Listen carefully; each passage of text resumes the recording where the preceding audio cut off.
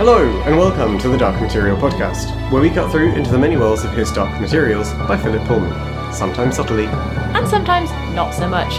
From crystals to crafty crafts, join us in this spoiler-free read-along journey into the dark. I'm Amy. And I'm Ian, and this week we're talking through Chapter 15 of the Amber Spyglass, The Intention Craft.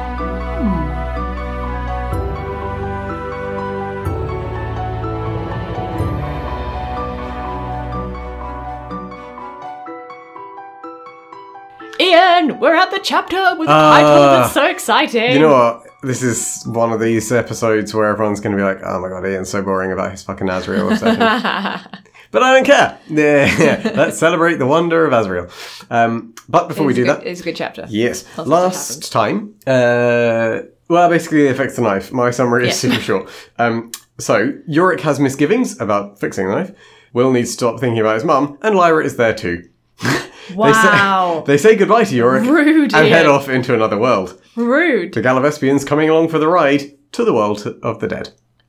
Well, at the moment, just to some world with a beach in it. But Yes. Ultimately, that's their goal. That was my summary. That is a summarised summary. Great forging happened. Lyra did good twig manoeuvring and wafting and gas clearing of air. Yeah, I mean, that is basically what happened, isn't it? Yep. Anyway, on to this chapter. So, the poem for this chapter. Yeah. It's another John Milton cracker. It's another from Paradise Lost. Yeah. And it's a description of Pandemonium, the palace or castle, or mix of both. Place. The fallen angels, devils, demons, not entirely sure which combo of that, build as basically a replacement after they get kicked out of the kingdom of heaven. So yeah, it's a big Romanesque palace with Doric columns and cool shit. And I quite like that they get their own little palace down in hell. Yeah, it's a bit of a fuck you. We can have nice things. Yes. Are you going to read the quote? No, because I don't have it in front of me. It is. Yes, thanks. From the arched roof, pendant by subtle magic, many a row of starry lamps and blazing cressets, fed with naphtha and asphaltus, yielded light as if from a sky. Mm-hmm. So that's describing all the, the lighting in this amazing palace. There's actually loads more that makes it sound really rich and gilded and covered beautiful. In gold, basically. Right? Covered in gold. A lot more vain, I think, than what Azrael has, which is basically just, oh, it's a big cave. It's a bit dark. Should we put some crystals down? Yeah, there. There's loads of those. Yeah. It's a bit light now. Yeah. Oh, they look quite pretty. Oh, well, never mind. Let's go forge some stuff. Mm-hmm. It's a bit more utilitarian, his fortress, I think.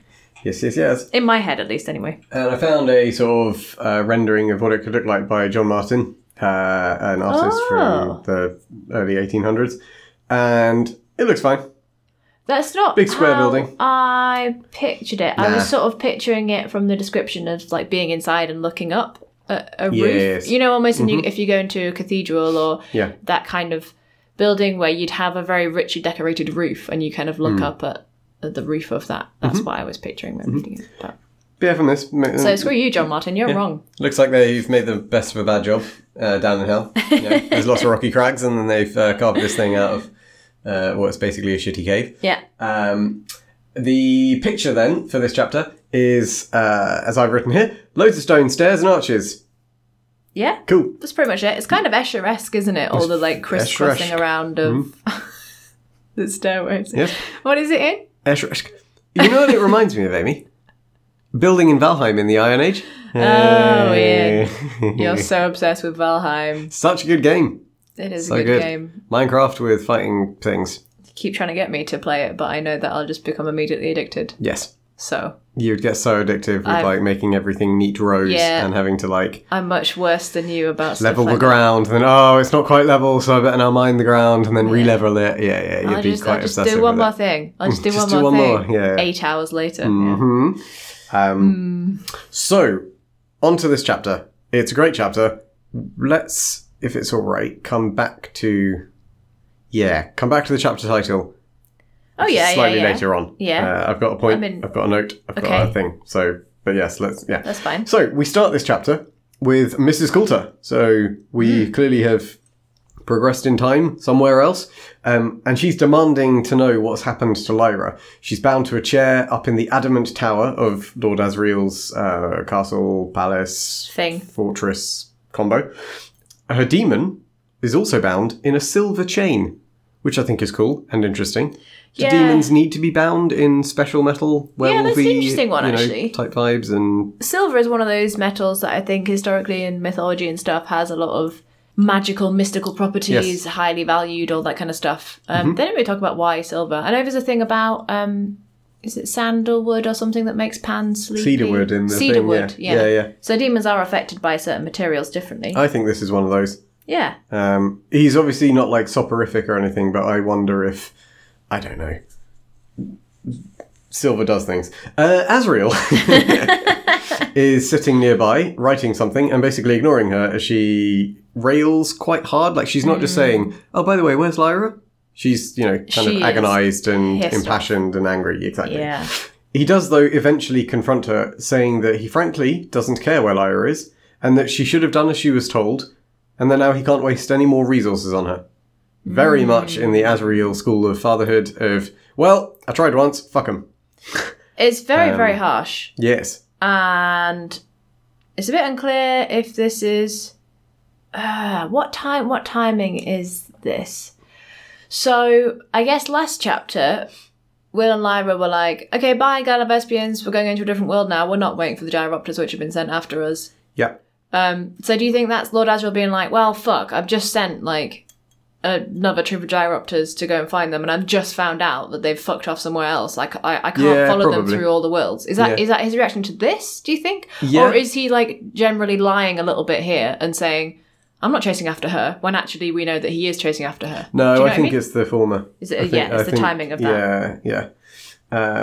It is quite harsh, and I wanted to just read something from chapter 5 when he's in the Adamant Tower with Stalmaria, and it's just those two, and he's talking about his thoughts on Lyra and how much he cares about what she's doing or not. And he says, she came to me on Svalbard and I ignored her. You remember the shock. I needed a sacrifice, and the first child to arrive was my own daughter. But when I realised there was another child with her, so she was safe, I relaxed. Was that a fatal mistake? I didn't consider her after that, not for a moment, but she is important, Stalmaria. And Stalmaria says, what can she do? And she says, and he basically says, not much. Yeah. There's nothing special about her. Even really Lilmhida isn't that impressive to him, basically. So I think I just thought that was interesting context to work out how much of this that he's saying to her is being truthful about how much he cares about Lyra or not. Because to me, reading this, it's like, fuck, that's super harsh. Kind of. It's your own kid. Yeah. It's super duper harsh. I think so. I don't know. In the apologist Azrael school of thought, I do often stand by the, yes, she's his daughter, and all fathers probably should care disproportionately about their kids. Yeah. But the dude's trying to, kill God. And as we see through this chapter, there's a lot going on So in Azrael potentially, land. in your head, he's kind of compartmentalising. Yes. I've spent 3 hours talking to my commanders, communicating with Lord Roke, coordinating gyropter things, keeping track of all this shit. Meanwhile, I'm not focusing on, I don't know, how are the tank battalion getting on? Yeah. What's our financial situation? How is that, I don't know, bureaucratic substructure I've put in place working? My head of HR is unhappy and is about to take more sick leave. So I guess at the moment, because she's far away and therefore he can't really help her, he's sort of like, well, you know what, she's just going to have to do on her own. Yes. Whereas the Bolvanga thing was more like, I needed a child and then she appeared. Fuck. Yeah. That's different. Yeah. That's different because now I can't compartmentalize the fact that she's with some Jordan Scholars somewhere. I don't have to worry about her. That's what I see this as, yeah. Yeah. Interesting. Okay. Yeah, that makes sense. Yeah, and then I guess Coulter butts into his kind of diatribe about how useless Lyra is, saying that he can't mean all that. But Azrael then, in turn, comes back with, the fuss she has caused is out of all proportion to her merits. An ordinary English girl, not very clever. And Coulter's not having that shit. She butts in turn, with ordinary as an exclamation and is shocked that Azrael would dare to call Lyra ordinary and usual. And Coulter basically goes on to say that, Lyra is unique and important, clever, and A bunch of other compliments, basically. And there's this back and forth between Azriel and Coulter, where Azriel's basically denying her significance, and Coulter is like, no, she's the best. Yeah. She's the best. I love Lyra. Lyra's the greatest. Almost every bad word he has against her, she bandies with a positive one. Yes. Like when she says she's impulsive, she's like, she's generous, dishonest, brave, greedy, loving, clever, unique, is a direct counterpoint to every single one. And eventually, Azriel cuts through this tit for tat, saying of Lyra, she is unique. To have tamed and softened you, that's no everyday feat. She's drawn your poison, Marisa. She's taken your teeth out. Your fire's been quenched in a drizzle of sentimental piety. Who'd have thought it? The pitiless agents of the church, the fanatical prosecutor of children, the inventor of hideous machines to slice them apart and look in their terrified little beings for any evidence of sin. And along comes a foul-mouthed, ignorant little brat with dirty fingernails, and you cluck and settle your feathers over her like a hen. Well, I admit, the child must have some gift I've never seen myself. But if all it does is to turn you into a doting mother, it's a pretty thin, drab, puny little gift. And now you might as well be quiet. I've asked my chief of commanders to come in for an urgent conference, and if you can't control your noise, I'll have you gagged. Ugh, what a character assassination of both of them. It's pretty, It's pretty damning. It's pretty, So what do you think, reading this? So tell me, Ian, how do you feel hearing this from Azriel? How many somersaults is your it good? brain I don't know. to make? Okay. How far can you stretch the apologism? Okay. So to some degree, to some extent, he's kind of right. Insofar as, I think so far in this book series, Coulter and Azriel have been almost two sides of the same coin. Equally powerful, equally, self-controlled, equally passionate, and equally of cosmic importance in the war on God and shit. Well, that's how I think they've been set up to be. Yeah. Azriel's obviously currently doing more, but I don't think that's because he's more capable. I think Coulter's just ended up doing different things. She could easily be... Her focus has been elsewhere. Yeah, she could be a commander in a different world of a different army and yada, yada, yada.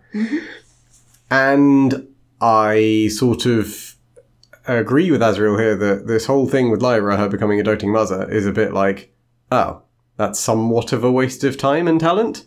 It's great that she's got some compassion for Lyra. Lyra needs some parentage. But equally, if Coulter's this once in a, well, not even once in a generation, once ever, in multiple worlds kind of level of competent in a bunch of different ways, it's a little bit boring that she's just kind of now the Lyra fan number one. Maybe? I'm not actually sold on my own line of reasoning there. From a plot perspective. Yeah. Yeah. But from a character point of view, no. There's nothing wrong with her having the capacity to love another human. No, that's true. Touché. Because I think that's the horribleness of it for me is that it's almost how disgusted he appears at the sentimentality. At the sentimentality, and that how pathetic it is. That's true. Oh, you actually like your own daughter? Gross. Yeah. It's very difficult to read. But, okay, here's the counter argument to that. However, I don't know if is between the lines here. He's saying you've lost perspective. She's taken away your cutting fight, and you've lost all sense of proportion. Yes, she's your daughter. Yes, you love her, but she is one child, and you need to fucking focus. Fine, but don't say it like this. Yeah, true.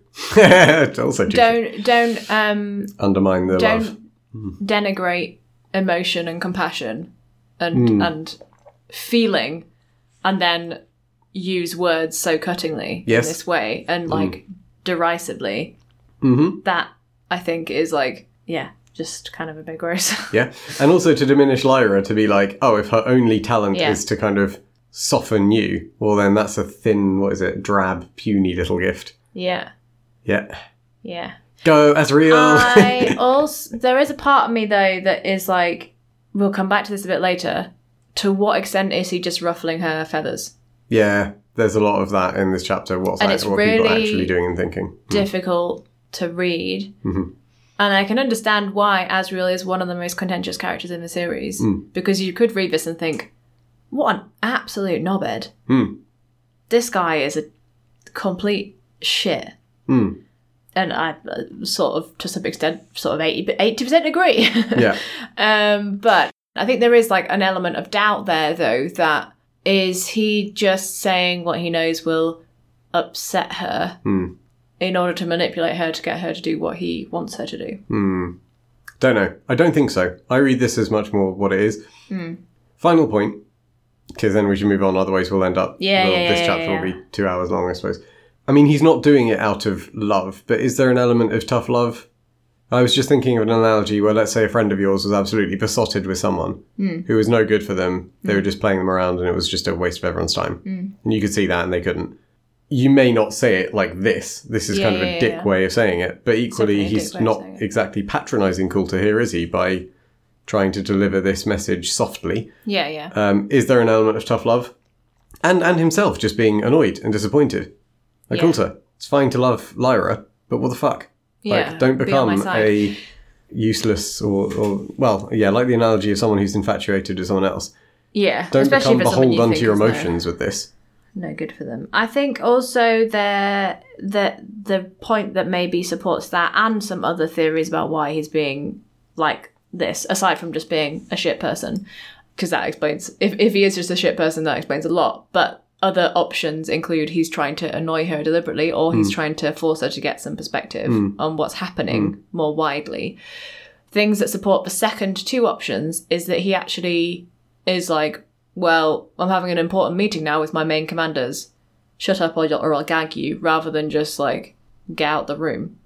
Like, why doesn't he just remove her? Yeah. There's a reason that he wants her in the room. That's true. There's a reason that he wants to persuade her to, not derail stuff enough by being in the room. And it could be that he's like, he wants to set some stuff in motion that we see later on about potentially her wanting to be a spy for her.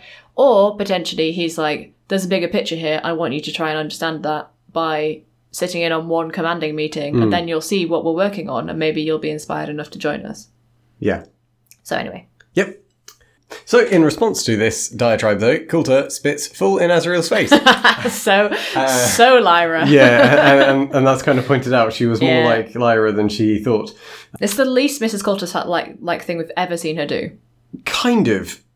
Think about how poised and how elegant and how... Yeah, but it's not out of character, I don't think. It's not out of character, no. She's clearly like passionate enough to go to that if she needs to. Yeah, but normally her and Lyra are opposite ends of the spectrum. She definitely veers more towards Lyra here. Yes. Azriel, though, stays stone cold and just kind of calmly wipes away the spit and says that a gag would put a stop to that kind of behaviour too, and goes to get a gag. Mrs. Coulter then kind of recoils from that and points out that it will make him look weak or sort of ungentlemanly, whatever, in front of his commanders. And she Prince of politeness. Yes. And she basically promises not to be, I don't know, disruptive, a child, whatever. Yeah. So he unties her, leaving her demon chained, though. Which I think, again, is a kind of interesting casting shade on the monkey. It is interesting, yeah. I think that does reflect more on the monkey than Azriel. Definitely. Yeah. I don't think it's that, Azriel's still being a partial dick here. Well, he is a little, but... Yeah, it's kind of a point to him, like, okay, you're fine to stay, but you're still not trusted. You're still basically... Yeah, and especially not like the that. demon. Yeah. Yeah. Coulter then catches sight of herself in the mirror, and after the fighting, living in the cave forever, she's bedraggled and still haggard with the after effects of the Galavespian sting. So Azriel points to a small bathroom in the corner of his office, which is described as hardly bigger than a closet. Yeah. And Azriel definitely gives me, like, communism...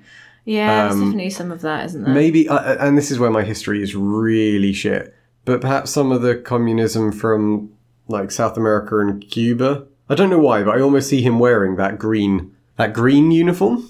Military uniform. Interesting. I don't know what it is about that association that's got, I don't know, like Fidel Castro vibes. And maybe this is completely wrong, and Fidel Castro was like a man of the people at the front, but then lived in a palace and had loads of shit. I don't know. There's a minimalism and a Spartanness that makes me think of some part of military history and dress that, for whatever reason, I think is Cuban. Mm-hmm.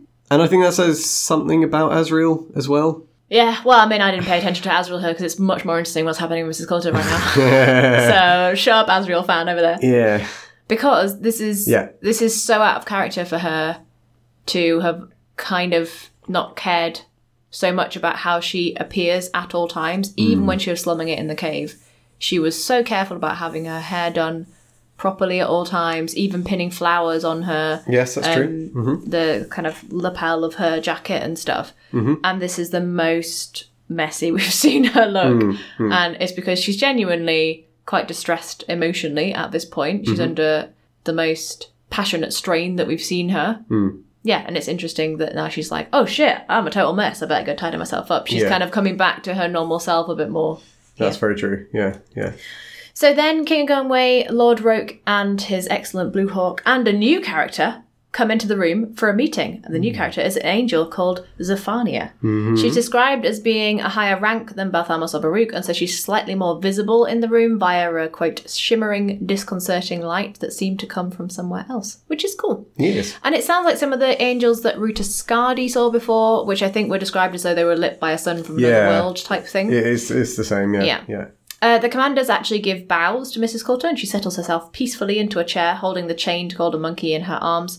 She's just such a G, how, like, she's like, yes, I am very pristine and proper and prim, and I'm totally not even showing the fact that my whole body aches with this venom stuff, and I've just been screaming and crying in distress. The meeting then starts quite quickly with King Gunway giving a recount of the recent battle, where they captured Mrs. Coulter and Lyra and Will escaped.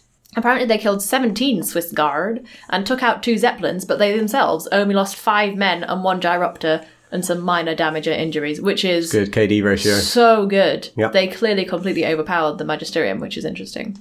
He says to Mrs. Coulter that he hopes she feels they treated her courteously as an aside, and she responds with this great subtle dig where she says, I am quite content with the way you treated me, sir.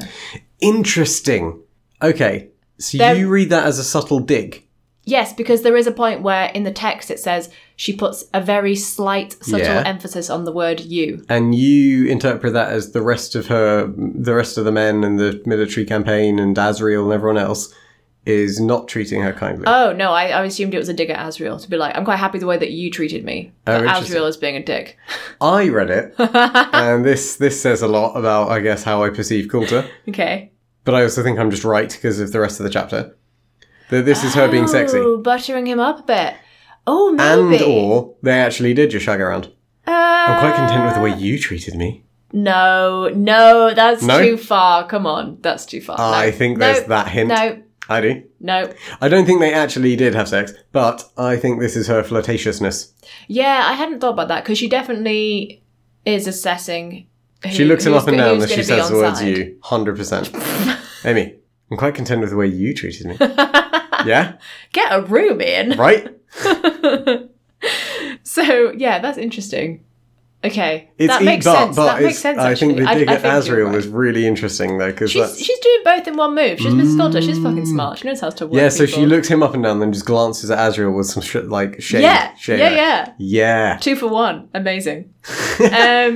So then Lord Roke updates everyone on what Lady Salmakia and Chevalier Tialis have learned. Sorry, I've got more Asriel fanboyism. Oh, God. After King Gunway gives his account, Asriel says thank you and that his force did well. Good feedback, good management, you know. That's not that good feedback. It's pretty good. All right. Because he doesn't have to spend the time, Amy. He doesn't have to spend the time. You know, he's Asriel. He's got shit to do. He's got Lyra not to care about. So, you know, he could just move on. But he knows how to manage his stuff. That's not really managing. No. I don't disagree with you. I just think that's the worst point of all to actually pull that out. I'd make the same point for that later on in this chapter, and it's a better point, Ian. That's what I'm saying. We can make it then as well, don't we? So then Lord Roke updates everyone on what Salmakia and Tialis have learned since following Lyra and Will. So now they all know that they are safe in another world, the knife was broken but has since been mended, and that Salmakia and Tialis will stick closely to them. And he's quite confident, in fact, that his 2 spies will not lose them, which is interesting. He says he last spoke to them 5 minutes ago, so this is basically in time with the end of the last chapter, which is kind of why I thought Lord Asriel didn't know about his Gyropters being wasted. Oh, I see. Yeah. Because he can't have known that yet. Yeah. But anyway, he describes one difficulty in that situation. He knows that the children plan to do something completely different and that their minds cannot be changed. He even says, if they were to kill him in his sleep, the knife would be useless to us. Which is like, good. I'm glad that's not an option. I mean, don't like that you've considered it, but... Well, it is an option that they've ruled out. That it's an option you've ruled out, yes. But no one seems to know what the plan is that Lyra and Will are hatching, and Lord Asriel even asks Mrs. Coulter about it, but she says that the boy is stubborn and well used to keeping secrets, and that Lyra is impossible to read. So they are in the dark. So Lord Asriel and his forces are unlikely to learn of their plan to go to the world of the dead until Lyra and Will tell the Galavespians that they're with, basically. Yes. So Asriel notes that whilst the Galavespians are following Will and Lyra, this means that they've lost their eyes in the Magisterium. So they'll have to rely on alethiometer readings. But to everyone's surprise, Mrs. Coulter speaks up here for the first time, saying quite openly that she doesn't know about other branches, but the CCD has a reader called Fra Pavel Rasek, who is good, but slow. So for now... they won't know where Lyra is for another few hours. And I was really like, precise. few hours is... That doesn't seem that slow. And also her ability to predict how quickly he will find out. Yeah. Unlikely, but sure. King Gunway is a little disconcerted at her involvement in the meeting and asks Asriel why she's here, if she's part of the council, what her function is, and why she can't be taken elsewhere. And Asriel simply explains that she's a guest captive, which is a bit of a contradiction. She's a guest captive, prisoner, friend, that kind of thing. And that she may have useful information on the Magisterium. And Lord Rogue asks, kind of creepily, if she'll need to be tortured to reveal information, looking directly at her the whole time, which is just, wow, great. He's a little bit psychotic, this guy. Yeah, he's like Asriel. He's great. It's difficult to know if he's just... Pragmatist. Yeah, that was my point, right? Is he just a pragmatist? I think it's that and a threat. Or is he a little bit war-weathered? Or is it just like... Do I need to torture you? I think it's both pragmatic and a threat, and that's why the threat holds some weight. But either way, Mrs. Coulter just laughs in his face, which is great. Yeah.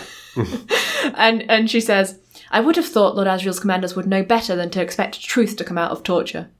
LOL! Yeah. So good, but also, hypocrite much, Mrs. Coulter? Because you've been torturing people this whole time. Oh, and that's why Asriel's like...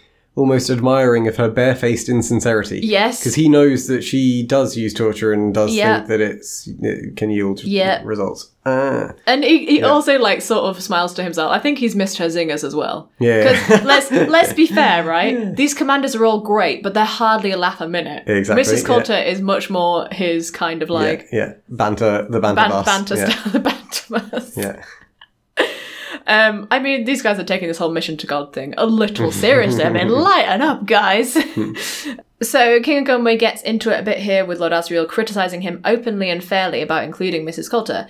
And it's clear that it's not Mrs. Coulter that he doubts, because Asriel promises to vouch for her or be held responsible, but rather that he doubts Lord Asriel himself. Simply because he's concerned that Mrs. Coulter can tempt Asriel easily, so he'd much rather that Asriel keeps her well away from himself. And here's a point, Ian, about Lord Asriel's leadership. Yeah. Because interestingly, he's quite calm and fine with this open and clear doubt being expressed. And again, there's definitely a respectful tone between them. Yeah.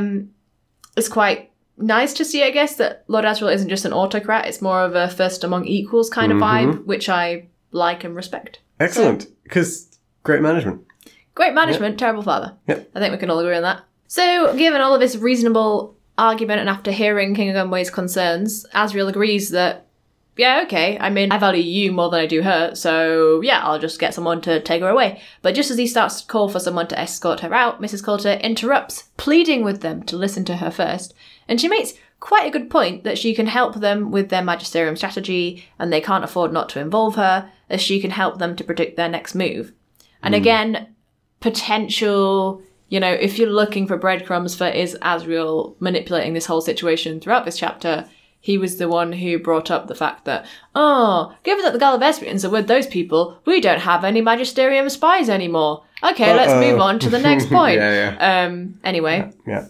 So she even gives them a clear reason why they can trust her not to betray them. The Magisterium want to kill her daughter because of a prophecy from the witches, and she can't let that happen. So as soon as she's found that out, she's been setting herself against the church, against everything they stand for, and against the authority himself, if need be, which is a pretty compelling argument.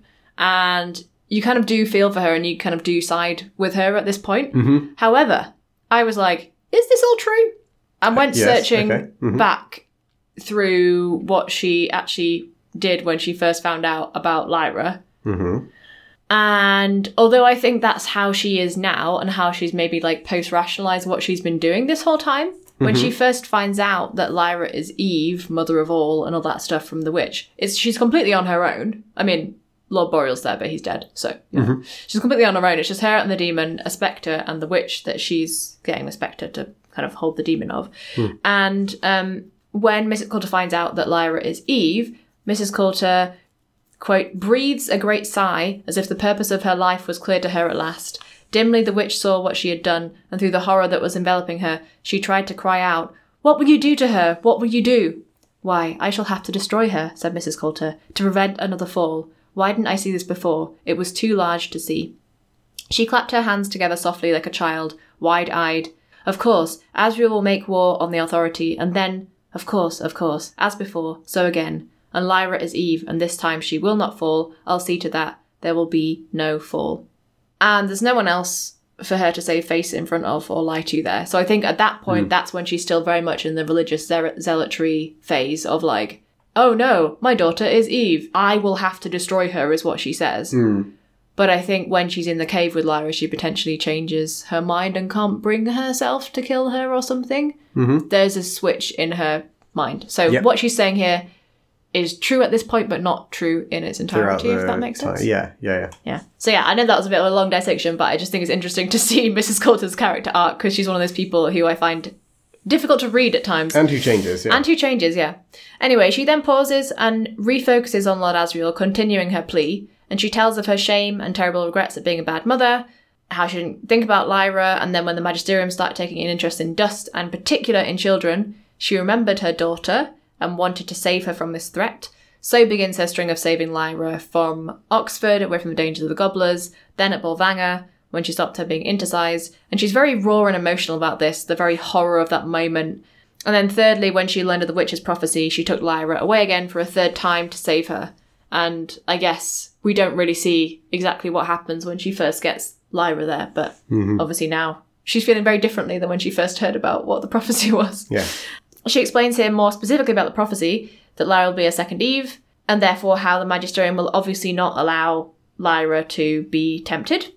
And she says, if they could, they'd go back to the Garden of Eden and kill Eve before she was tempted. Killing is not difficult for them. Calvin himself ordered the deaths of children. They'd kill her with pomp and ceremonial and prayers and lamentations and psalms and hymns, but they would kill her. I just really like that quote. So there's quite a lot to unpack here. First of all, it was very moving and interesting insight to Mrs. Coulter and her feelings about Lyra. It also kind of explains, I guess, at this point in time, why she did the things that she's been doing, like why she took her from Oxford. Yeah, I suppose so. Because we didn't really know why that was at the time. Yeah, maybe. But yeah, I think it's interesting to see all of this because it's difficult to read it without being on her side, basically. But there is always this darkness to Mrs. Coulter's character, embodied by the Golden Monkey, that it's quite difficult to overlook. And I really like how complicated and open to interpretation she is as a character. I happen to believe her now. And okay, interesting. This is relatively new as a perspective for me because I think I've seen her more as like 70% villain, 30% goodie before. She's definitely not one or the other. And I find it very difficult to forget the fucked up things she's done. So the next section, though... there's a big section of text I'd like to read through because I think it's really interesting. And while it's sort of from Asriel's perspective, my reading is that this is also the narrator going, and this is actually... Basically, Asriel is right in his view here. So, she was shameless. She spoke quietly, she didn't declaim or raise her voice, and when a sob shook her, it was muffled almost into a hiccup, as if she was stifling her emotions for the sake of courtesy. Which made her barefaced lies all the more effective, Lord Asriel thought with disgust. She lied in the very marrow of her bones. She directed her words mainly at King Ogunwe, without seeming to, and Lord Asriel saw that too. Not only was the king her chief accuser, he was also human, unlike the angel or Lord Roke, and she knew how to play on him. In fact, though, it was on the Galavespian that she made the greatest impression. Lord Roke sensed in her nature as close to that of a scorpion as he'd ever encountered, and he was well aware of the power in the sting that he could detect under her gentle tone. Better to keep scorpions where you could see them, he thought. Now... Super interesting. You could see that as Asriel just being pessimistic and judgmental and misreading Mrs. Coulter, and that she is being honest, and he's seeing in that lies and deceit and everything else, and that's his bad. I see it more as, no, she is being deliberately manipulative, maybe leaning on some of the truth as a useful tool to generate some sincerity without all of it having to be an act. But I see it as a very competent and clever and effective manipulation. But she isn't just open about how much, she cares for Lyra and her personal journey of redemption. She's saying a lot of that stuff, true or otherwise, to an end. Yeah. And while it's badass and an amazing way to manipulate a bunch of people, I don't see this as like, oh yeah, Mrs. Coulter's being great. Yeah, it's really difficult to unpick because we definitely get different characters' opinions on what's happening. So Lord Asriel 100% thinks that she's lying. Yeah. Interestingly, another point I think where Mrs. Coulter's been most compelling as a goodie, if you like, is when she was talking to Will in the cave, and he had exactly the same outcome as Lord Asriel, where at the time he sort of felt himself liking her, and then he got back to Yorick Bernison and said, she's lying. Yeah. So there is something... And Yorick and... Oh, Barthamos, yeah, sorry. Both kind of chastise him for basically falling for her tricks. Yeah. And I think the fact that you're getting lots of different characters that we sort of know we should trust or at least respect their opinion, like Lord Roke, he's not a fool. I think there's a degree that she is just being a very good manipulator. Yeah. That's not to say that therefore she's a shit and useless character. Yeah. But I don't see this as some kind of, isn't she a good person? I think obviously you'd focus on, even if she doesn't have any ulterior motives, you obviously focus on King of Gunway because he's the most similar to her. You're not going to talk to an angel like this because you'd be like, you're a fucking angel, that's weird, I don't know how to talk to you. Lord Roke obviously hates her and has already threatened to torture her, and just generally would be quite difficult to talk to as well. Asriel she knows, and she doesn't want to be obviously speaking to him. So King of Gunway is the obvious person to direct towards, so she might be doing that naturally with no ulterior motive. However, so. You'd speak to the entire room if you really wanted the entire room to hear you. However, I love that we get this little sprinkling of the narrator gives you other people's thoughts on what's happening. Yeah. Not King of Gunway's or Zephania's actually, interestingly, who would be very interesting to know, Zephania in particular. But then, right at the end, we get Mrs. Coulter is allowed to stay as King of Gunway, and Lord Roke agrees she should. But Lord Asriel is now annoyed. I'm going to keep butting in all the time. Yeah. In a not annoying way at all. So Lord Roke wants to keep her close because he sees her as a threat. Her, yeah. I think Ogunwe has changed his mind basically because he's fallen for her tricks, as I read it. I think so. Okay. And Asriel is now annoyed because he actually wants her elsewhere. Because he's seen through the duplicity as he sees it and is like, oh, fuck, yeah, no, she should go away because she's actually just trying to... And Zephania abstains? I don't know. Yeah, that's good. I guess. Yeah. And then... at the very end of this, Mrs. Coulter turns to Asriel and we get this lovely line. He was certain that no one else could see the glitter of sly triumph in the depths of her beautiful eyes. Yes. Well, because she looks at him with an expression of mild and virtuous concern. And you can see a Lyra-esque element here of, like batting her eyes at the scholars, for example, where she doesn't want to do something or she wants them to do something. Yeah. But then underneath it, if you're perceptive enough, you can see that... yeah. Oh, this kid just wants to get out of school early, or in Coulter's case, haha, I win. Yeah. But I mean, she could still have that slight triumph just because she got her way. She got to stay. She won. Do you know what I mean? That could just be like, yeah, I won, I got to stay, ha ha ha ha. It's not necessarily like she was lying the whole time. Maybe. I think you're being over-generous there. I think it's a super grey area. And if you're listening to this and you're reading this for the first time, or you've changed your impression of this particular moment, let us know, because I think this is fascinating, and almost every time I read this, depending on my mood on that day, I have a different interpretation of what's going on. But just quickly then, so that last bit, he was certain that no one else could see the glitter of sly triumph in the depths of her beautiful eyes. If you're now reading this situation more in Coulter's favour, do you just think Asriel is wrong and he's being overly suspicious and unfair to her? Yeah. Okay. That's definitely a way you can read it. I am never going to read it like that, because Asriel is perfect. But in my notes, I was like, she was lying. What the fuck, Mrs. Coulter? Yeah. So I think it's very easy to interpret it either way. That's why they're such good characters. Yes. Anyway, okay. Well, they move on, and so will we. So will we. To speaking of garrisons, the church's defences, and various other military plans, and Azrael's basically like, come on, right, that's enough of that angelic shit. dispositions. Yes. Coulter listens, impressed at the accuracy of their knowledge about the Magisterium, but also realises that it will soon be out of date. And an idea occurs to her, but we don't hear anything more of it right now. The group move on to discussing the armory, and Azrael says that he wants to go down and test the intention craft. Chapter title reference. Interesting. Now, let's jump into this now, even though it's not where it is in my notes. That was a potential name for this podcast. It was. The Intention Cast. The Intention Cast. I still quite like. It is quite a good name. Yeah, if we say so ourselves. If you're thinking about starting a His Dark Materials podcast out there, Yeah. there you go. The There's a Intention freebie. Cast. Yeah. So anyway, there you go. So Azrael unlocks the golden monkey, I guess because it was chained to a wall, or I don't know. No, it was chained up on her lap, so you can't really move around if he's just carry got it. his limbs chained up. Nah, I just don't trust it. Put it in a bag. And they all leave, heading down spiral stairs to the armory, and it's a fairly long walk. So Coulter speaks to Zephania as they descend these steps, who confirms that she was one of the original rebel angels. So good. So that's like So good. 33,000 years ago, original War on Heaven. She's like OG angel. You know, in the Star Wars films where you go to the Rebel Alliance base and then you're used to all the like young, scrappy Rebel Alliance fighters, and then you go to like the Rebel Council people, and you're like, oh, you've been doing this for decades. Yeah. It's those guys. It's those guys. Yeah. Now, I couldn't find anything in the internet, because whenever you type in Zephania, it's just His Dark Materials. Oh, yeah. What is the origin of that name?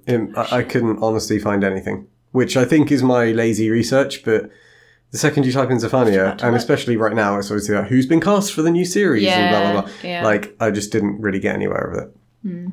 But I think she is potentially, despite the conflicts with Azrael actually being in this role, but basically Lucifer. Oh, yeah. Yeah. Oh, that's good. Because I think she's supposed to be the angel that rebelled against God, not just an angel. She was like the leader of that first rebellion. Because Lucifer's not in it. No. So I think that's good. I like that. I think that's what Zephania is supposed to be. Although Azrael is also Lucifer in the whole he's the new rebel. But, you know, she could be original Lucifer and Azrael's Lucifer 2.0. So there you go. Lucy, we'll call her now. Yeah. Lucy of the Fur. So she's pledged herself to Azrael's cause as she believes it's the most likely to succeed in overthrowing the tyranny. Yeah. So good. At last. So big backing for Azrael. Yeah. You know? She's also described as older than any living creature Mrs. Coulter had ever seen. Yes.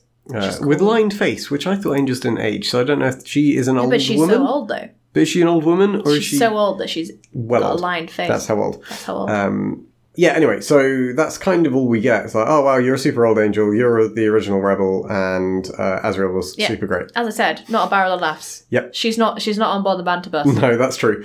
And moving on from the banter bus, Zephania goes away to speak with Azrael as they approach a massive, deep stairwell that goes down and down into the sort of bowels of the mountain, and ultimately into the dark of what is the armory.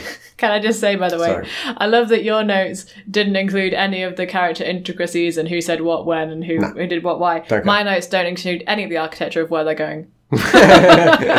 Not conforming to any gender stereotypes. Coulter then moves on to speaking with King Ogunwe, asking him so polite. Yeah, asking more about the Galavespians and how to best avoid offending Lord Roke. I see all of that as manipulation again, and it's like she doesn't really. Well, she may want to avoid offending Lord Roke, but she's asking this as a way of being like, here's an innocuous question that you can now engage with me on, and she's playing him again. Is my reading. Oh, she's just being a human. Nope.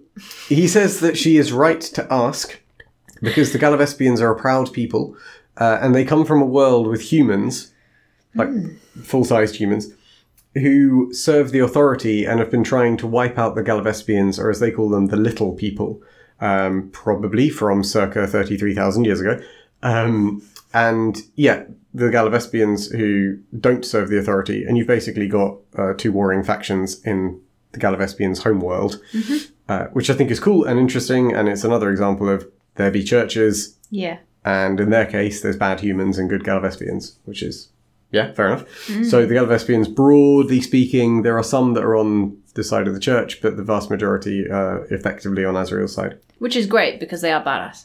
Yes.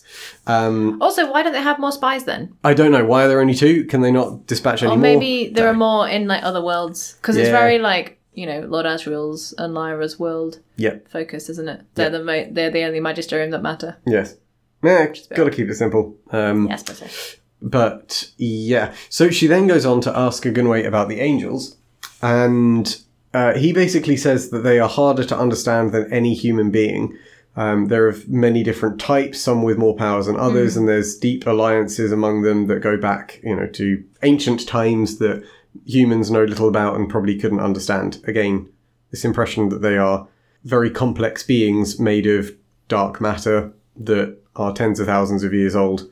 Sure, you're not going to potentially unpick all that even in a human lifetime. But also, can I just point out, before he says that, he's like, these are exactly the kind of questions a spy would ask, and gives her like massive side eye. Yeah.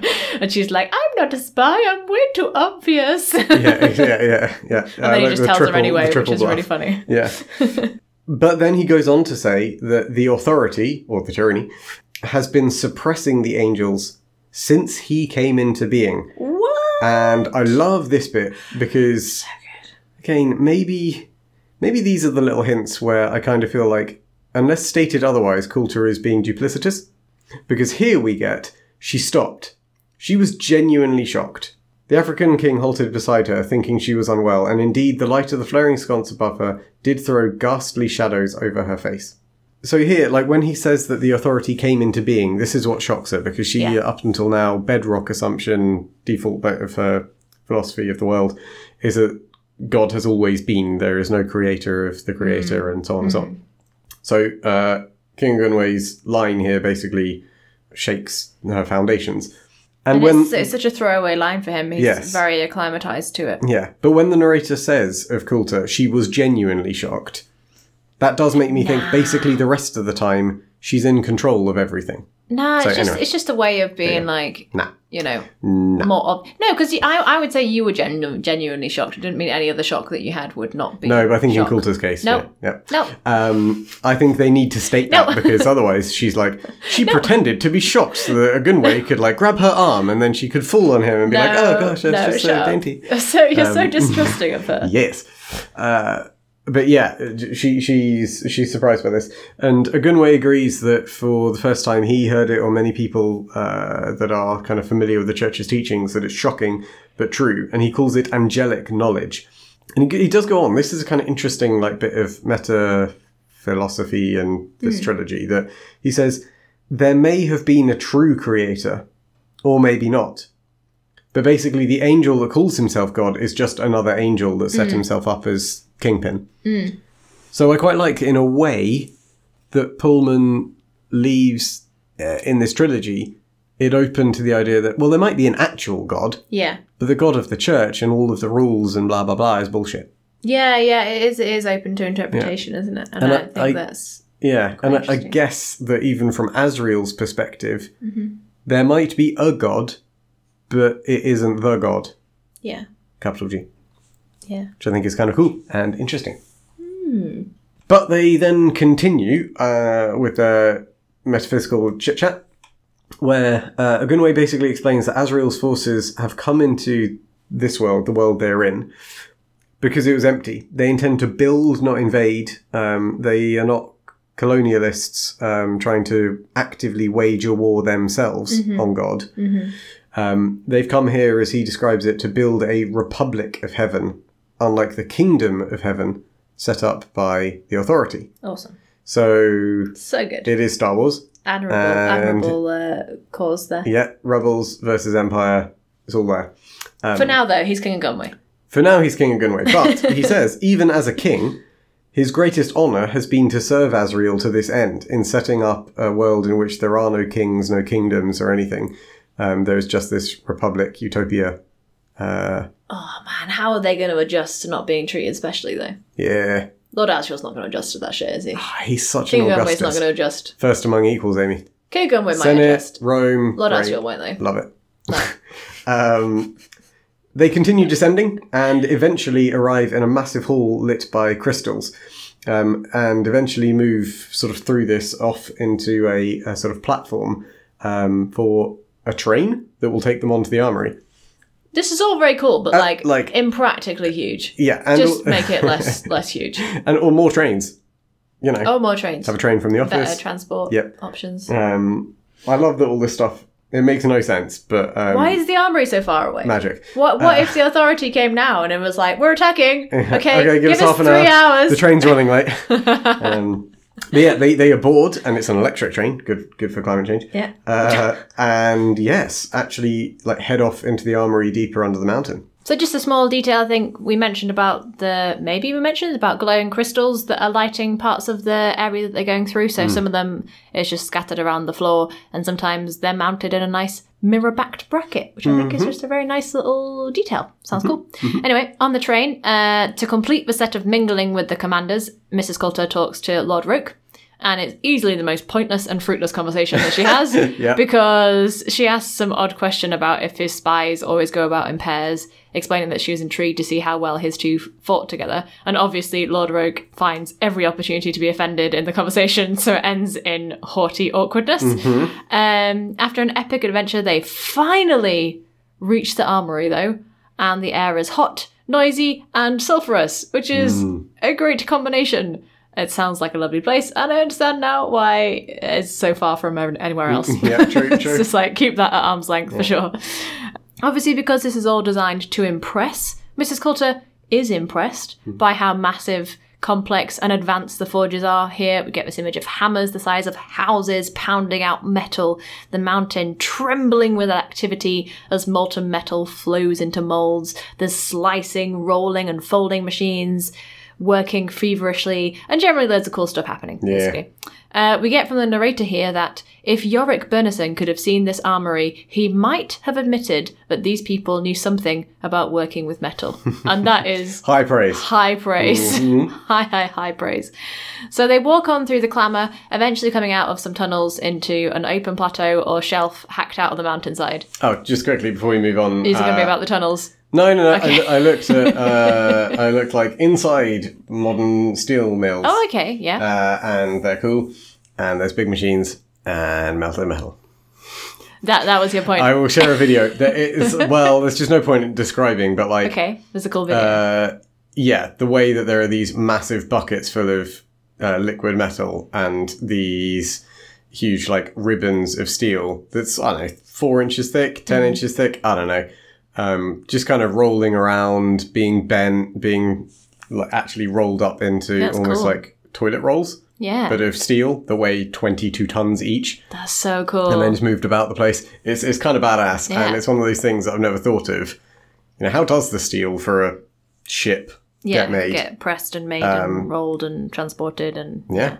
That's and cool. Big is the answer. Big. Is that how they get made? They get made big. Bigness.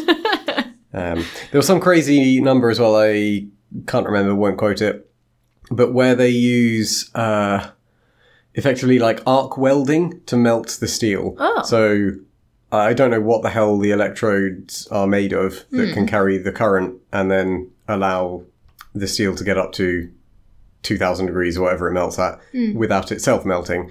But there was some gargantuan amount of energy needed. And then I'm sure the thing said, that's why our energy bills are $10 million a month. Wow. And it's like, okay, because they just basically use an entire power station's worth of output. That's ridiculous. Yeah, really cool. Wow. Mm-hmm. Okay. It makes an insane noise as well, like when these things turn on. Yeah. So, yeah, it's That's pretty cool. cute. We will send out the link to that video, and I'm also going to watch that video because it sounds great. It is cool. So they kind of exit that whole area and then finally get out into this big shelf on the side of the mountain, which has been hacked out, it seems. There's some kind of machine here under a tarpaulin, which is then dramatically revealed, I assume, with a flourish. And Mrs. Coulter is obviously intrigued and asks what it is, what it does, how it works. But all King Gunway will tell her is that it is called the Intention Craft. Yes. And side note, this is what Ian likes to call self-driving cars, which I think is a pretty good name. Oh, yeah, right. No, 100%.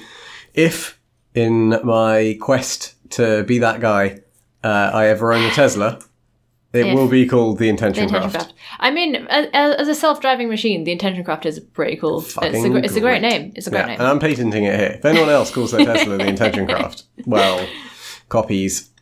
So Mrs. Coulter stares at this thing in the gloom of the night, trying to take in every detail, and we get a confusing description, which I'm going to read.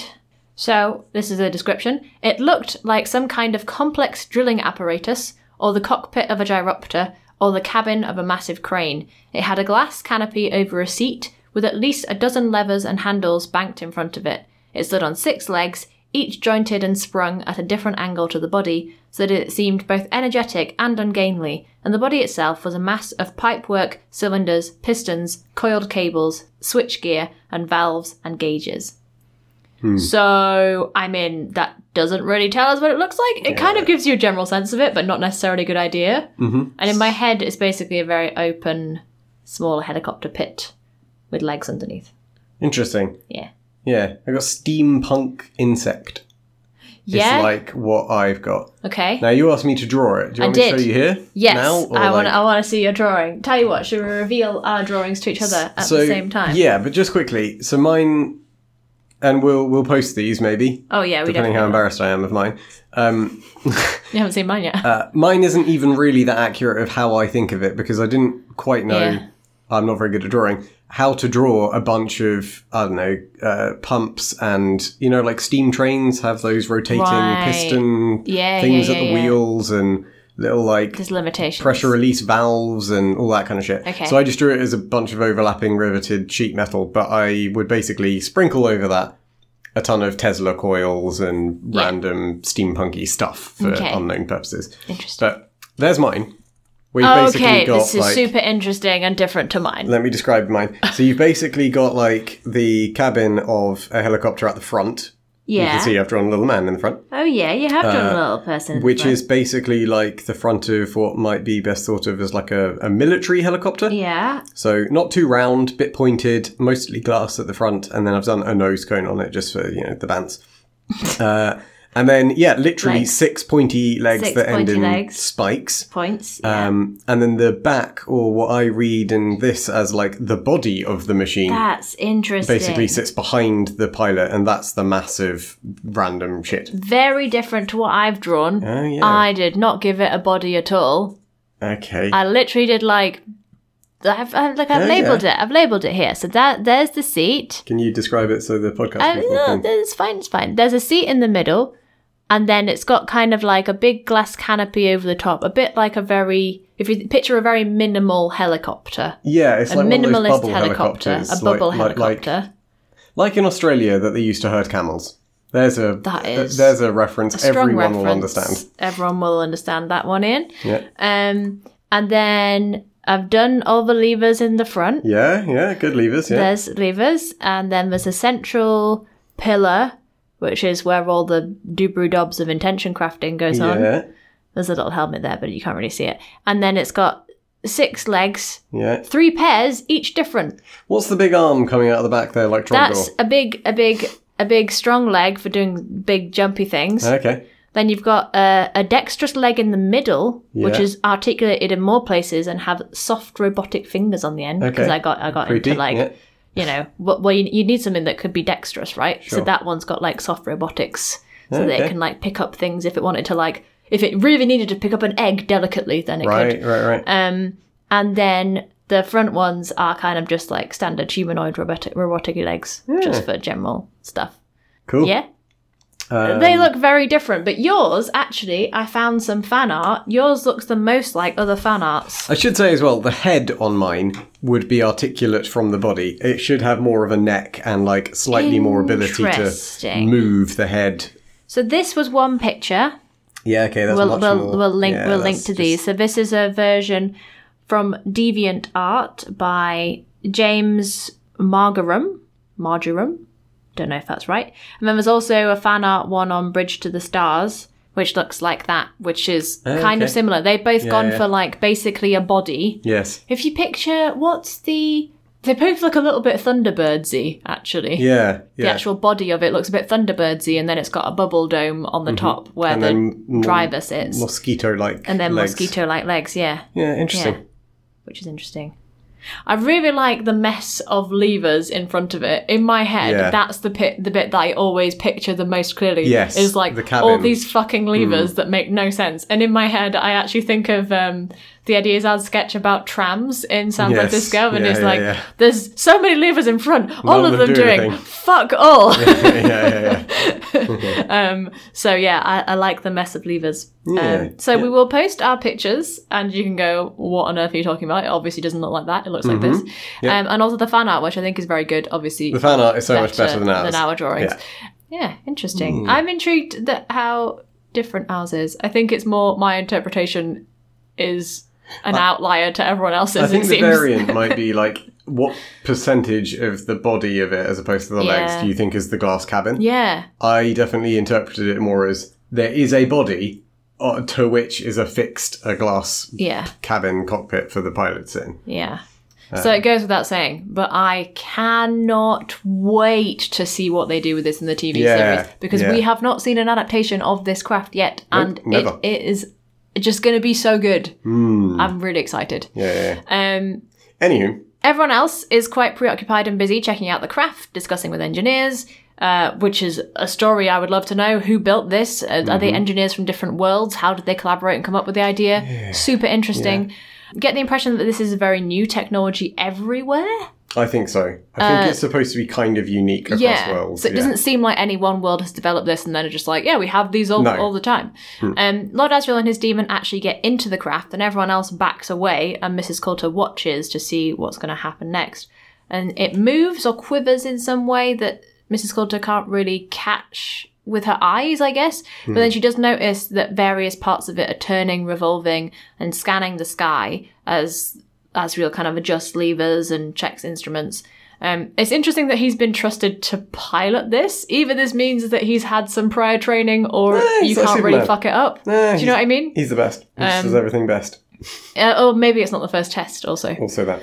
Then, amazingly, without a sound at all or any indication of what is about to happen, the craft just appears to vanish completely. But actually what's happened is it's leapt up into the air, high above them, and then it just hangs there with no apparent thing happening to keep it aloft, which is so cool. And the noiselessness is this kind of like creepy effectiveness of it. And I think that's where the insectoid, it's not just the fact that it's got 6 legs and stuff. That jumping is a bit like a cricket or insects that move fast. I have to say, I bet you'd get really, really sick in this. Well, if it literally moves instantaneously, you'd probably die. If it moves too quickly for you to notice that it's moved, and with no noise to prepare you for what's going to happen, you definitely get really travel sick. Just like a Tesla acceleration. Just like any electric vehicle, where you don't have the feedback of what your brain's expecting to happen. No engine noises or anything. Anyway. Then suddenly again, perhaps at some subtle signal maybe, the lights nearby are put out and people stop talking, and King of Gunway tells Mrs. Coulter to listen carefully. And when she does, she can just about hear the sound of gyropters in the distance. And King of Gunway explains to her that those gyropters are one of his raiding parties, and they're trying to draw out the enemy into fighting with them as a decoy, which is quite an elaborate setup. And they're clearly planning to test something here, and they've clearly only just arrived at exactly the right time, which is a bit like... good coincidence. Where was the margin for error? I feel like they need to, given that they can develop this intention craft machine, they need to develop targets. Yeah. That would be better, right? They must have done some pre-testing. This isn't the first thing. But in any case, so they've got a raiding party basically chasing what is a decoy battalion of King of Gunways that looks like it's in distress, but isn't really, I suppose. So the raiding party is made up of a heavy gyropter of a strange kind. Yeah. Cool. Don't know what that means, but it's strange. 2-winged straight aircraft. Two straight-winged aircraft. Why are you saying winged? It's winged, Amy. You've been reading too much Milton. Is that just an aeroplane? Yeah. Because that would be flying way faster than the helicopter. Anywho. It's just an aeroplane, but Mrs. Coulter hasn't seen one before, so she's one great bird that glided with effortless speed, carrying 2 armed riders and 3 or 4 angels. Now, while this mixture of flying assailants is cool and interesting, and I guess go with the authorities' forces for having a good mix of weapons themselves. Rainbow Coalition of Evil, yeah. Yes, and that's obviously a mix of worlds, because you've got the bird with its 2 riders, which is cool. It's like mega Galavespians. Yeah. Could be dope. Maybe the bird breathes fire. You know? I don't know. But it does make no sense that, an aeroplane would travel way faster than a bird. They wouldn't be flying along Depends together. on the aeroplane. I suppose so. It's not a jet fighter, necessarily. No. It could be a straight winged aircraft with a propeller. Yeah. Or could be a little blimp prop plane that's just got straight wings. Yeah. We don't know. But anywho, the enemy Gyropter then shoots something at the embattled craft in King Gunway's force. But before the projectile even makes contact, the intention craft kind of flashes and the shell explodes in midair. So cool! Yes. So then a kind of battle, in inverted commas, starts in earnest. But it's basically just the intention craft flashing at each of the raiding party in turn, and the aircraft explodes, the bird dies and falls to the ground, the angels burst into drifts of glowing air. What? So they can kill angels? Well, I feel like angels are vulnerable in general. I mean, if the authority is an angel, why do they need this little knife? If they can just intention craft it. Huh. Touche. Touche. It is a bit weird, isn't it? I kind of assumed with the whole Metatron attacking Will and Balthamos and Baruch getting scared and when Balthamos tries to intervene with Will in the fight from the cave and he sort of flinches from the demons. I've just kind of assumed that angels can fight but are a bit crap. And I guess we saw Baruch die. Yes. From being attacked. From being attacked, but from being attacked by other angels. Yeah, that's true. Good point about the authority, though. Different type of angel, different breed of angel, invulnerable to all things. Anyway, except maybe a knife of subtlety. But I guess everyone, but particularly this is from Coulter's perspective, is kind of shocked by just how destructive the intention craft is. This raiding party is so completely obliterated that even Mrs. Coulter, with all the war machines she's seen in the past, is kind of like, holy shit. Yeah. This thing is badass. It's terrifyingly efficient. Yes, exactly. It's a bad analogy because no civilians were harmed. But I did note that it's a bit like if the Rebel Alliance were testing the Death Star rather than Darth Vader. It's a bit like, holy fuck, right. That's a game changer. It's that sort of moment. Yeah. But obviously they didn't blow up a planet and kill lots of people who weren't involved in it. So yeah. Yep. The intention craft then lands, and Mrs. Coulter kind of hangs back a little bit. Yeah.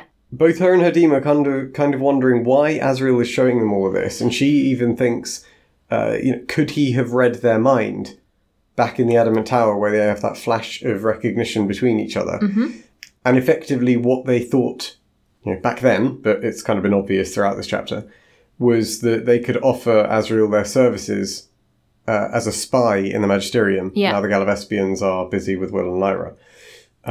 You've missed out an important part of that whole thing. What's that? The monkey speaks. Well, the monkey speaks, but the monkey doesn't... Do we hear what the monkey says? Yeah. Oh. The monkey actually has a line. Speech in speech marks. Ooh. And he says to Mrs. Coulter, why is he showing it to us? Oh, yeah. You seem amazed by that. I'm breezing over it. I just weirdly have this feeling like... He probably doesn't speak anywhere else in the books, but we know that's not because he can't speak. It's just like Pullman hasn't written the character. Rare. Yeah. I just think it's interesting. Yes, and I don't know how the TV program are going to do that then. Because the monkey hasn't spoken so far in that, have they? No. Anywho, but with Mrs. Coulter having seen exactly what the intention craft can do, though, she now has another idea entirely and kind of hugs the monkey to herself with kind of glee. She's so excited about this idea. Yeah. It's really nice. And she then calls to Azrael, asking to see the intention craft close up and ask how it works and everything else. And apparently, he's so happy with its performance, he just wants to show it off. I did forget that Azriel was like a 15-year-old boy. This bit is so like that wouldn't work. It is very much like that, yeah. Or at least in this game of Azriel manipulates Coulter realises and then behaves accordingly, but she doesn't quite realise that he's manipulating her, but then he realises she's manipulating him, Which is why it's a bit like, what game is he really playing? Like, I think Coulter would see through this. She goes, "Oh, can I see it?" And he goes, "Yeah, sure." She would probably be like, "Wait, why are you letting me?" I think she would realise. But I don't think she minds being played. No, here. Because the monkey is suspicious. The monkey's like, why is he showing it to us? That's true. So and she's like, I think he knows. He knows what we're going to do. Okay. We know what we're going to do. Let's fucking do it. Maybe. And yes, to that end, she jumps up into the craft and starts asking how it works. And Azriel gives, obviously, not... here's the science behind it, but just a general overview that it's basically powered by your intentions. So if you intend the craft to go forward... it will go forward. If you intend it to go back, up, etc., it will do so. And presumably, if you intend it to explode an angel, it will do that. Just do that, yeah. Which is awesomely cool. Yeah, very cool. So he also shows her that the way that you, I guess, express your intentions, or that the machine knows what the fuck you're intending, is through this cable that has a leather grip on the end that your demon has to hold. Yeah. Either in its teeth or by gripping it. And a human wears a helmet that is connected to the machine. The demon grips this cable that is also connected to the machine. And that combination of things is what allows you to communicate your intentions to the intention craft. Yeah. And this is similar to technology that's being developed in very, very early stages in our world as well. So there was a load of stuff happening in about 2017 around this, and then it's kind of all gone a bit quiet because I think it's more complicated than... initially it seemed. But this is something called a brain-machine interface or brain-computer interface. They have been in development. People have been doing things like moving robotic arms to pick up objects, to do things like that with just an interface between the human brain and the machine. It's very, very early days and quite fraught with a lot of problems though, but we'll link to an article about the kind of development of that. Yeah, obviously super, super, super exciting if it can happen, and also philosophically very interesting. Like, if I had a robotic arm that strangled you and then I was like, oh no, it was a bug, I didn't mean to strangle you, how do you prove that? No robotic arms for Amy. Yeah.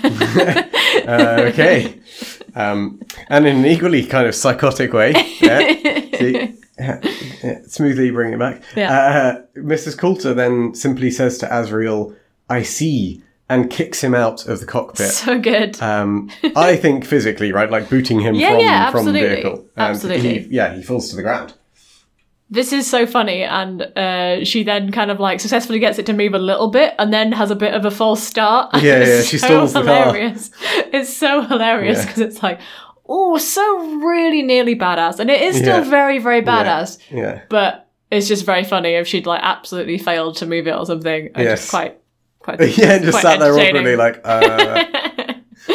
So during this short pause while she's working out how to get the craft to move forward again, Azriel springs into action, but not necessarily in the way you'd expect. With a quick gesture, he stops King Gunway from attacking her, trying to stop her from leaving, which he and his troops are ready to do, and then asks Lord Roke to sneak on board and follow her, which he does. And it's apparent that Mrs. Coulter doesn't notice the Galvaspian sneaking into the cockpit with them, leaping dramatically from his hawk mid-flight like a badass, should I point out. And then she just disappears into the night. Is so good. It is so good.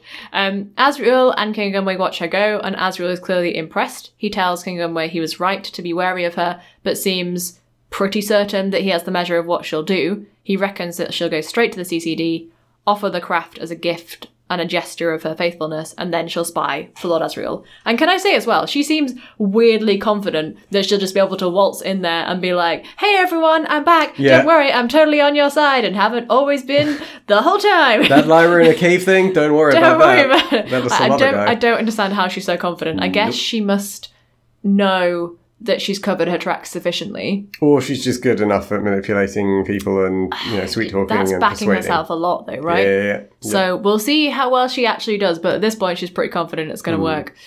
Because this is actually pretty close. What Azriel is suspecting is actually pretty close to what Mrs. Coulter will actually do. He's certain that she won't go to Lyra because she doesn't know where she is. As soon as she learns Lyra's location from the CCD, then Lord Asriel and co can follow Mrs. Coulter to Lyra. And it's weird to understand what Asriel is feeling about Mrs. Coulter here, because there's a bit of ambiguity in the text. He makes some comments that could be considered very rude, but you could also interpret as admiringly jokey or good-humoured. It's a bit of a weird one. So, for example, when King Gunboy says they should, like, track her down, he says, and destroy a perfectly good aircraft. And they sort of laugh together at the surprise that she'll get when Lord Rogue appears. It's all a bit, like, weird. If it was anyone else, it might be cruel, but he also says that Mrs. Coulter as a spy would be novel in its duplicity, that she's similar to Lyra and stuff. So in general, I side on the pro-Asriel side here, that he's not just being a total dick about her, but yeah, it's a bit unclear. So capable, though. Again, in Ian's, I get an opportunity to just... his capability isn't in question. It's fucking unbelievable. His capability is not in question. So, all the way back to the Adamant Tower, this is basically his plan. Because when they go off at the very end of this chapter to inspect a more up-to-date version of the intention craft, this one was clearly expendable. So, I read this entire thing as... It was all anticipated. It was all anticipated that she would steal it and go to the CCD. Me too. And then... Asriel is an absolute... badass. Also, it's Mrs. Coulter. But also... No, she's just his pawn at this point. He's like the puppet master. And while she's a great puppet... I think she knows she's being a pawn, though. That's the whole thing, where the monkey's like, why is he showing it to us? That's very true. She knows. Yes, she's no less capable. And she's but he is a fucking bad man. Well, joke's on you, Asriel. This is what I want to do anyway. Yeah, but he's like, but I want you to do that, so joke's on you. And then she's like, no, but joke's on you. They're just working together, but also really... Yeah. And then they kiss.